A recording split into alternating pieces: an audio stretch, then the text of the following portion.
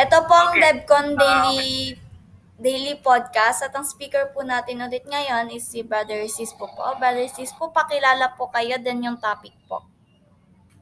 Okay, ang topic ko ngayon, part 2 ng Judas Jerusalem. Judas Jerusalem Act. Part 2 po ito. Kanina yung part 1. Narinig niya na kanina. So, here's the part 2. So, yung part 2 ay ganito ang nangyari. No? So, pagka-pili ni Jesus kay Judas, hindi niya sinabi kay na siya yung magkakalulong sa kanya. So ano yung hidden agenda ni Jesus Christ? Bakit hindi niya sinabi kay Judas na siya yung magkakanulo sa kanya sa kapangyarihan niya na makaalam ng future? No, mayroon siyang all-knowing, no? For the rest of the people na naniniwala kay Jesus Christ na siya ay Diyos, they have the power to foreknew o makita yung mga mangyayari sa una o sa patiunang mangyayari. Ano? So, ano yung hidden agenda ni Jesus Christ? Bakit hindi niya ito sinabi kay Judas? Kung siya yung magkakanulo at magsasanhin ng kamatayan niya, bakit hindi niya in-enlighten si Judas na wag mo kong ipagkanuluhan kasi masama yan, maaari kang mapunta sa impyerno. Yan.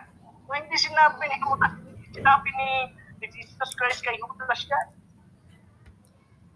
No? So, ibig sabihin, ang inosente doon sa pangyayari niyan ay si Judas na ating kliyente. No? Dahil, yung inosenteng tao, pinili ni Jesus para gamitin para matupad yung plano ng Diyos na utos sa kanya ng kanyang ama. Ayan. So, hindi niya tingin ni Christ ng 3 taon. Jesus Christ na 3 taon kay Judas, nakasama niya na hindi niya sinabi ni single word na, oy, bawal yung magkanulo later on, ipagkakanulo mo. Kailan niya sinabi? Yung sa huling araw, napapatay na siya. Doon niya sinabi na, isa sa inyo ang magkakanulo sa akin. Kailan ito? Ito yung Last Supper. So, ilang beses ba ginagawa ang Last Supper o Feast of the Passover? Taon-taon. Ibig sabihin, 3 taon silang nagpa-Passover. Dapat sinabi pa lang niya, first day nung kanilang pagsama-sama ng taon, sinabi na kagad ni Jesus kay Judas na ikaw magkakanulo sa akin sa 3 taon. Pero hindi sinabi So, anong hidden agenda ni Kristo? No? Kasi kung sasabihin ni Kristo kay Judas, hindi gagawin ni Judas yun. No? Hindi matutuloy ang alin. Ang pagtubos. Hindi matutuloy ang alin. Ang kaligtasan ng sanlibutan. For God so loved the world, John 3:16.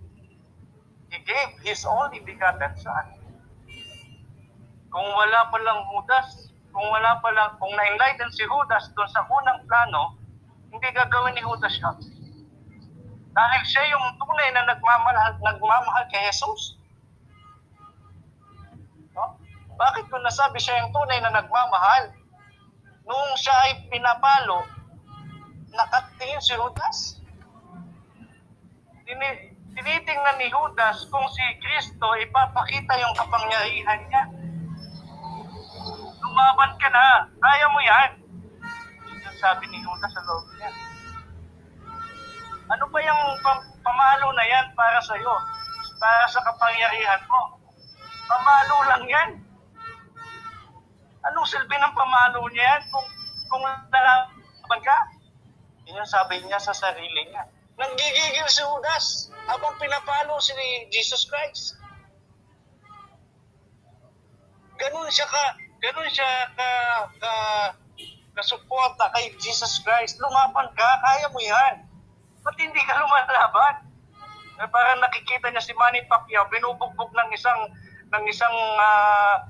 tambay, no? Tapos si Manny Pacquiao ayaw lumaban, nagpapabugbog, no? Nagigigil, no? Nagigigil si Judas. Kaya mo yan, makapangyarihan ka. Kaya mo nga magwala doon sa palengke, na hindi nahuli ng kahit sinong sundalo eh. Lumakad ka nga doon sa maraming tao nung itatapon ka nila sa bangin eh. Itong mga soldier lang na yan, nagpapatalo ka sa kanila. Ganon yung damdamin ni Judas that time. Sinabihan siya ni Jesus, gawin mo nang mabilis. Sabi ni Judas, ito na yung dyan, no? Lalaban na kami. Magiging hari ka na. No? I will make this para matupad na yung King of the Jews, King of Kings, King of the Lion of Judah. No? Yan yung nasa propesya sa Isaiah. No, ipapanganak ang hari ng mga Hudyo. Alam ni Judas na yung gagawin niya, yung pag-utos niya, yung magiging mitsa ng revolusyon at makakalaya sila sa Roma. Bakit nasabi ko yan? Kasi meron silang means of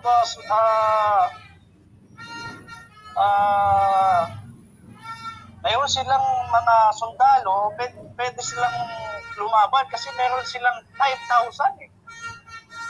Mayroon silang 5,000, pinakain ni Kristo yan eh. Dalawang tinapay at ano ba yun? 5 tinapay at 2 isda.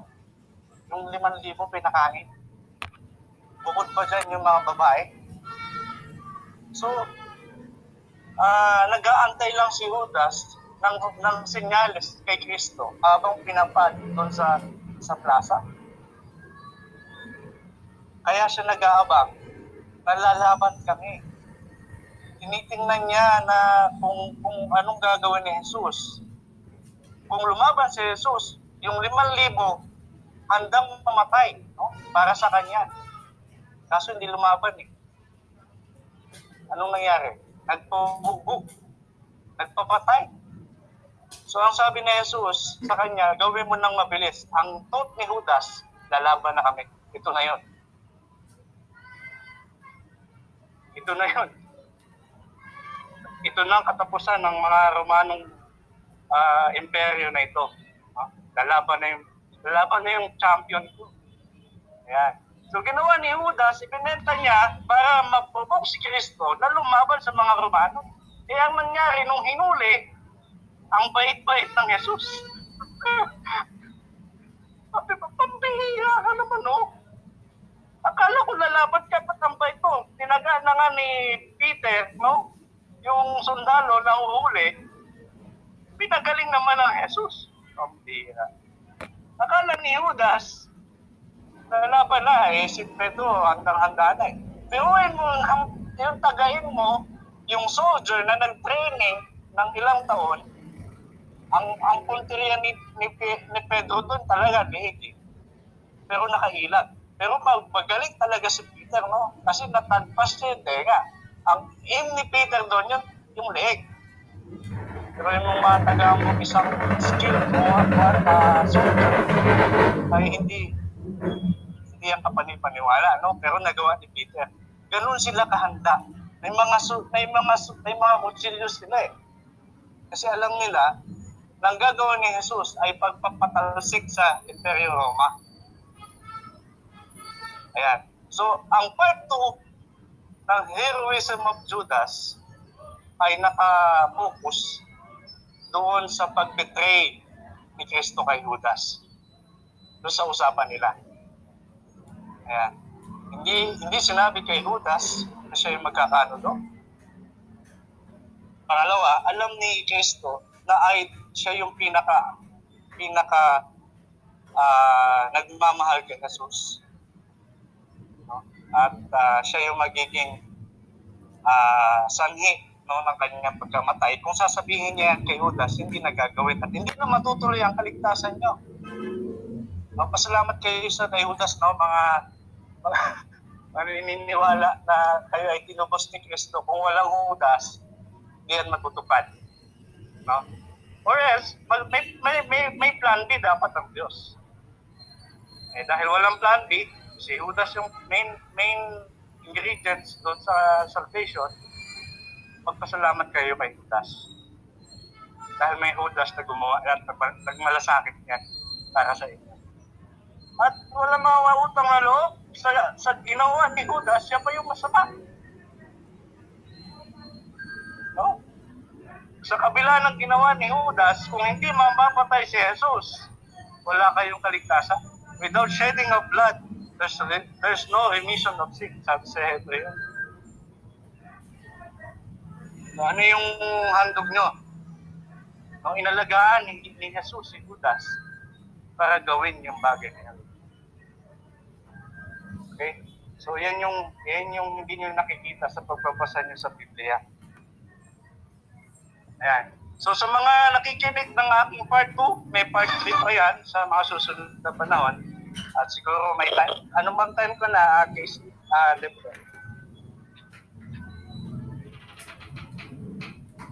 Okay po, 11 minutes po. So, meron pa po kayong 9 minutes. Okay. Sige, pwede kong ilaan niya sa gusto magtanong. Okay po. So, may gusto po bang magtanong bago po natin i-end ang podcast? Meron po ba? Inulit ko po. May gusto po bang magtanong po? Wala doon. Naliwanagan na sinabi. End ko na po.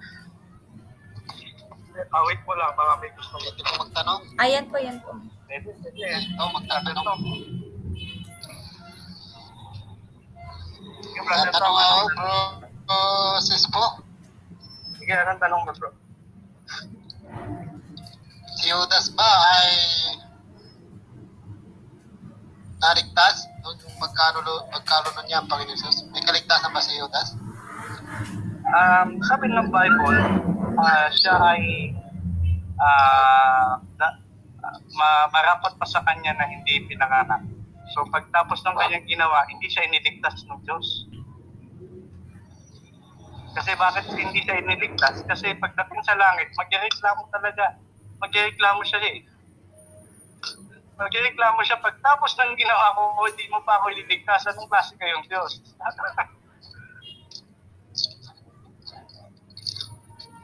Dapat may kaligtasan siya. Dapat may kaligtasan siya. Pero hindi siya niligtas ng Diyos. Dapat may kaligtasan. So, sa mga tweet, hindi sure ang kaligtasan ni Judas. Kapag sinasabi sa Biblia, pagpapakamatay ay kasalanan. Okay, sagutin ko yung parte ng pagpapakamatay mo, bro. Yung pagpapakamatay ni Judas, kasi sa part 1 ko ito naisabi. Yung pagpapakamatay ni Judas, that is parang sa kanya, that is sa mga tradition ng mga Hudyo, mayroon once in their history, yung Masada Massacre. Nagpakamatay sila kaysa maging alipin ng mga Roma. So, ang ginawa ni Judas, ganun ang ginawa niya. Kaysa maging alipin ako, wala na akong champion, wala na akong idol na magdidigtas sa akin sa kahirapan. Mamatay na lang ako kaysa maging alipin ako. So, yun yung kanyang mindset, no? Which is sa Eastern tradition o doon sa atin, sa Southeastern tradition, yung tawag dyan, harakiri. O sa mga Hapones, yung honorable suicide order. Yung mga Okay, next question. Yung mga Hapon, kapag na ano na sila, na-full na sila.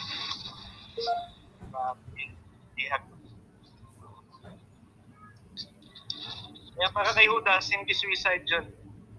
O parang honorable day of his life yun. Okay, next question. So, next question, Kung hindi si Judas ang magkakanulo, meron bang iba?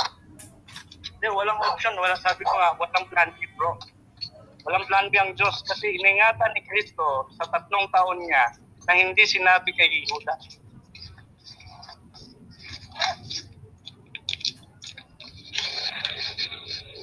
That is destined to happen. That is destined to happen. Or destined kay Judas na gawin yung bagay na yun.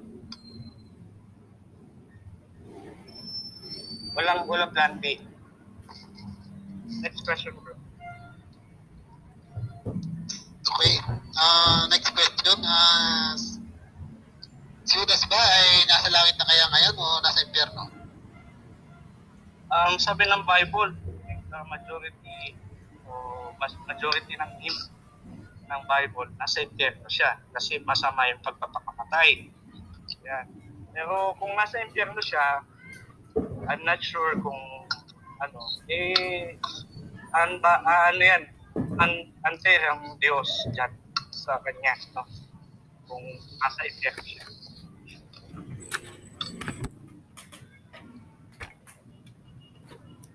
Okay, next question, bro. Okay po, may magtatanong pa po ba? Excuse me po, may magtatanong po ba bago po natin na-end ang podcast? Kung wala, bigyan mo lang kay Patrick po. May time pa po ba? May time pa? Wala. Meron pa daw, bro. Ano pa tanong mo, bro? Ang role talaga ni Judas ay para sa pagkakanulo ng Panginoon, bro Sispu. Yes, bro. Hindi kagaya ng pangalan. Yes. The fact na siya ay pinili ni Jesus out of his foreknowledge. Si Kristo is foreknowledge. So, kasi siya ay may attributes na pagiging Diyos. So, meron siyang foreknowledge. Future, no? So, the fact na pinili siya ni Kristo, handpicked niya, no, si Judas, meron siyang hidden agenda, meron hidden motives na pipiliin kita because you are the one who will betray me, no? So, kung hindi niya yan alam, pwedeng hindi niya. So, ang may plan dyan, yung nagpili. Sino pumili? Si Jesus.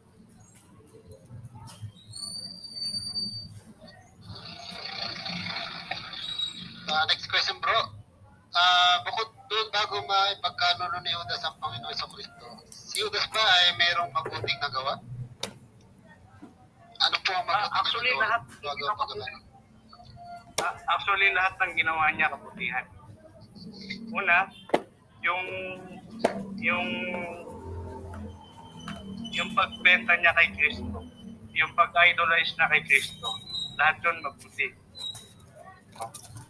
Yung pagbenta niya kay Kristo, hindi lamang sa sarili niya yun. Ginawa niya yun para sa bansang Israel. Na makalaya na sila sa pagkaalipin dahil sa gagawin ni Kristo. Pag nagalit si Kristo, no, sa mga Romano at nagsangoku, super science, patay kayo lahat. No? Ganyan siya maniwala kay Kristo. Yes, ganyan siya maniwala. No, kasi nakita niya in his very own eyes, nagwala si Kristo sa templo, walang nakaawat, even mga sundalo doon. Bakit hindi niya ginawa nung siya ay nahapat? Bakit siya nagpagap? Bakit siya nagpapatay? Hindi siya kayang patayin. Amen ba? Can I hear some amen? Yes. No. So, naniniwala ka na kayang patayin ng Diyos?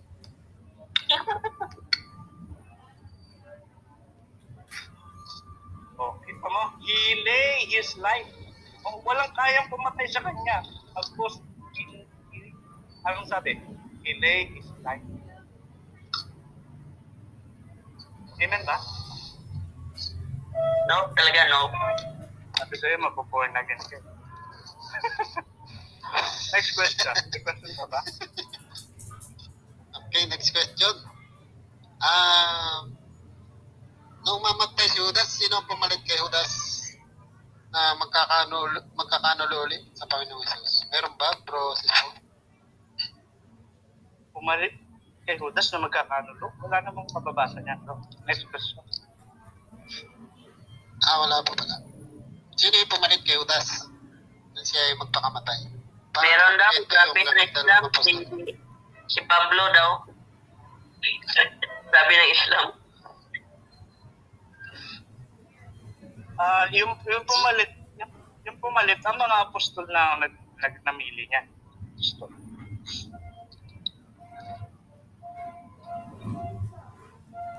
Sila ay nag-meeting, no, at nagpasya na ito ang kapalit ni Judas, no, bilang isang deacon, no. Yan. Na isa silang pinili para ipalit kay Judas.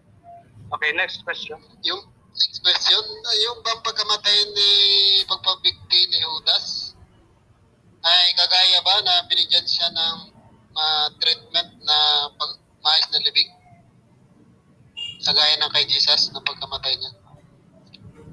Yan, Meron bang maayos sure na pagkakalibing kay Judas? Wala akong accounts dyan, no? At hindi ko yan masasagot. Walang mabasa, bro. Walang mabasa. Ang sagot lang dyan ay yung kanyang katawan sumambulat sa lupa, no? Oo, yeah. Kaya yung lugar na yun ay tinatatawagin ganitong pangalan, no? Dahil dito yung binili niyang lupa na dapat paglalagyan ng kanilang opisina, no? Ng kanilang opisina nila Kristo, doon na lang siya nagpakamatay. Okay, next question. Next question. Gaano kalalim yung tinalon ni Judas na bangin ba yung kanyang tinalunan? O pagpapakamatay niya? Wala din gaano kalalim yan. Tumalon, hindi naman tumalon. Nahulog lang. Ano ba talaga Nahulog pa yung katawan niya. bro? Anong tumalon? Paano sumambulan? Tumalon o nagbigti? Ano bang pagpakamatay ang ginawa ni Judas? Nagbigti.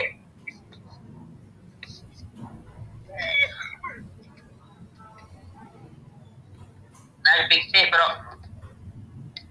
Yan. Sumasagot na yung aking client, yung isang alagad. Alagad ako. Ano bang tanong, bro? Kung ang tanong mo, maliligtas si Judas. Ligtas siya. Tanong pa yata. Magtatanong pa yata si bro na yan. Di ba yung Raymar na? Sino pang Yeah, magtatanong? Clarify ko lang, clarify. Anong clarify, bro? Yung sabi, yung tanong ba, yung tanong? Ano yung tanong? Yung tanong sa kanya, yun? Anong tanong, bro? Tanong ni Tom? Anong tanong mo, Tom?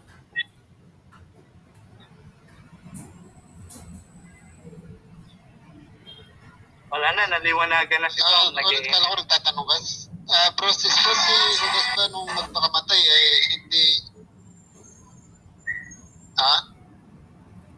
Ano, bro? Naputol Yung na yun. tinuli si Judas bago magpakamatay, hindi ba siya kinausap ng Holy Spirit na huwag magpakamatay? Hindi ko yan masagot ko eh. Yun. Bakit kailangan pa siya kausapin ng Holy Spirit? Si Kristo. Talagang nakalaan siya sa ganong... Oo, bro. Kasama niya, bro eh. Di ba si Kristo yung kasama niya? Kasama niya yan ng 3 taon. So I think that is enough, no, para maniwala doon sa Desisyon naman yun eh. Judas na Hindi kaya bro Sispu ang nag-joke sa kanya yung kliyente na si Satanas na Diablo. Oo. Saka siya magpakamatay. Ganito bro, no? Ito yung sagot ko dyan, no? Kung si Kristo, kung yung kliyente ko ang magiging mastermind ng pagkamatay ni Kristo. So, ang lalabas nito, ang mastermind ng salvation ay yung aking kliyente. Payag ka ba na?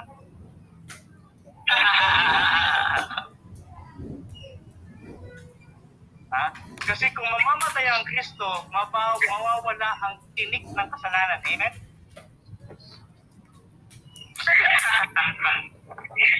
Kung yung aking kliyente pala ang may kasalanan, ang mastermind ng pagkamatay ni Kristo, dapat sumamba ka sa aking kliyente kasi siya yung author ng salvation.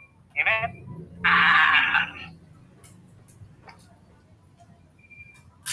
Samba ka na sa kliyente ko, bro Tom. Siya pala yung author ng pagkamatay ni Kristo. Ano bro? Natingin si Buster. Hindi nakikinig, bro. Kung sige, Given. Payagan kita, bro, ha? Payagan kita, Brother Tom. Yung ating kliyente ang pumasok kay Judas at nag-joke na gawin yung pagkanulog kay Kristo. Sige, agreehan na kita. Okay? Kung siya nga ang pumasok kay Judas para ipagkanulo si Kristo para mamatay, lalabas ang author ng iyong salvation ay yung aking kliyente.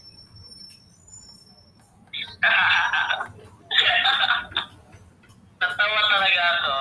Anong basihan mo bro dyan? Anong basihan? Ano ba siya? Sabi mo yung aking kliyente. Na yung author. Parang si Satanas ang gumawa lahat. Si Satanas pala ang naligtas ka, kapatid. Kaya sumamba ka sa aking kliyente. Hirap yata po yan. Kaya huwag mo pagbibintangan yung kliyente mo kasi paninis yung anarchy niya. Ikaw talaga, bro, Sispu. Darating ang panahon bro, Sispu, yung kliyente mo ay gagapusin at Bakit naman gagapusin siya nga yung kanina pagkamatay ni Kristo para maligtas ka? Hira ka. Parang revise lang ba? Kasi yung itatapon sa nagliliyap na nagdagatang apoy at asupre. Bakit niya itatapon? Sa kabila lang pagplano niya patayin si Kristo para maligtas ka?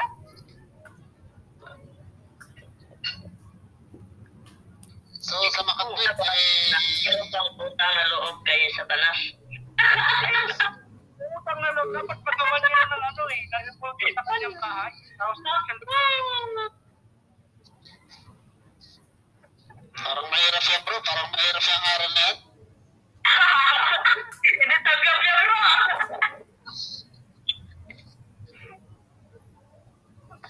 di ba tama naman? Ay, pambira kayo eh.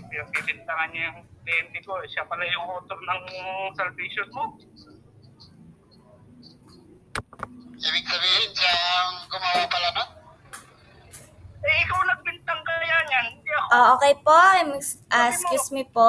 Tapos na po yung time.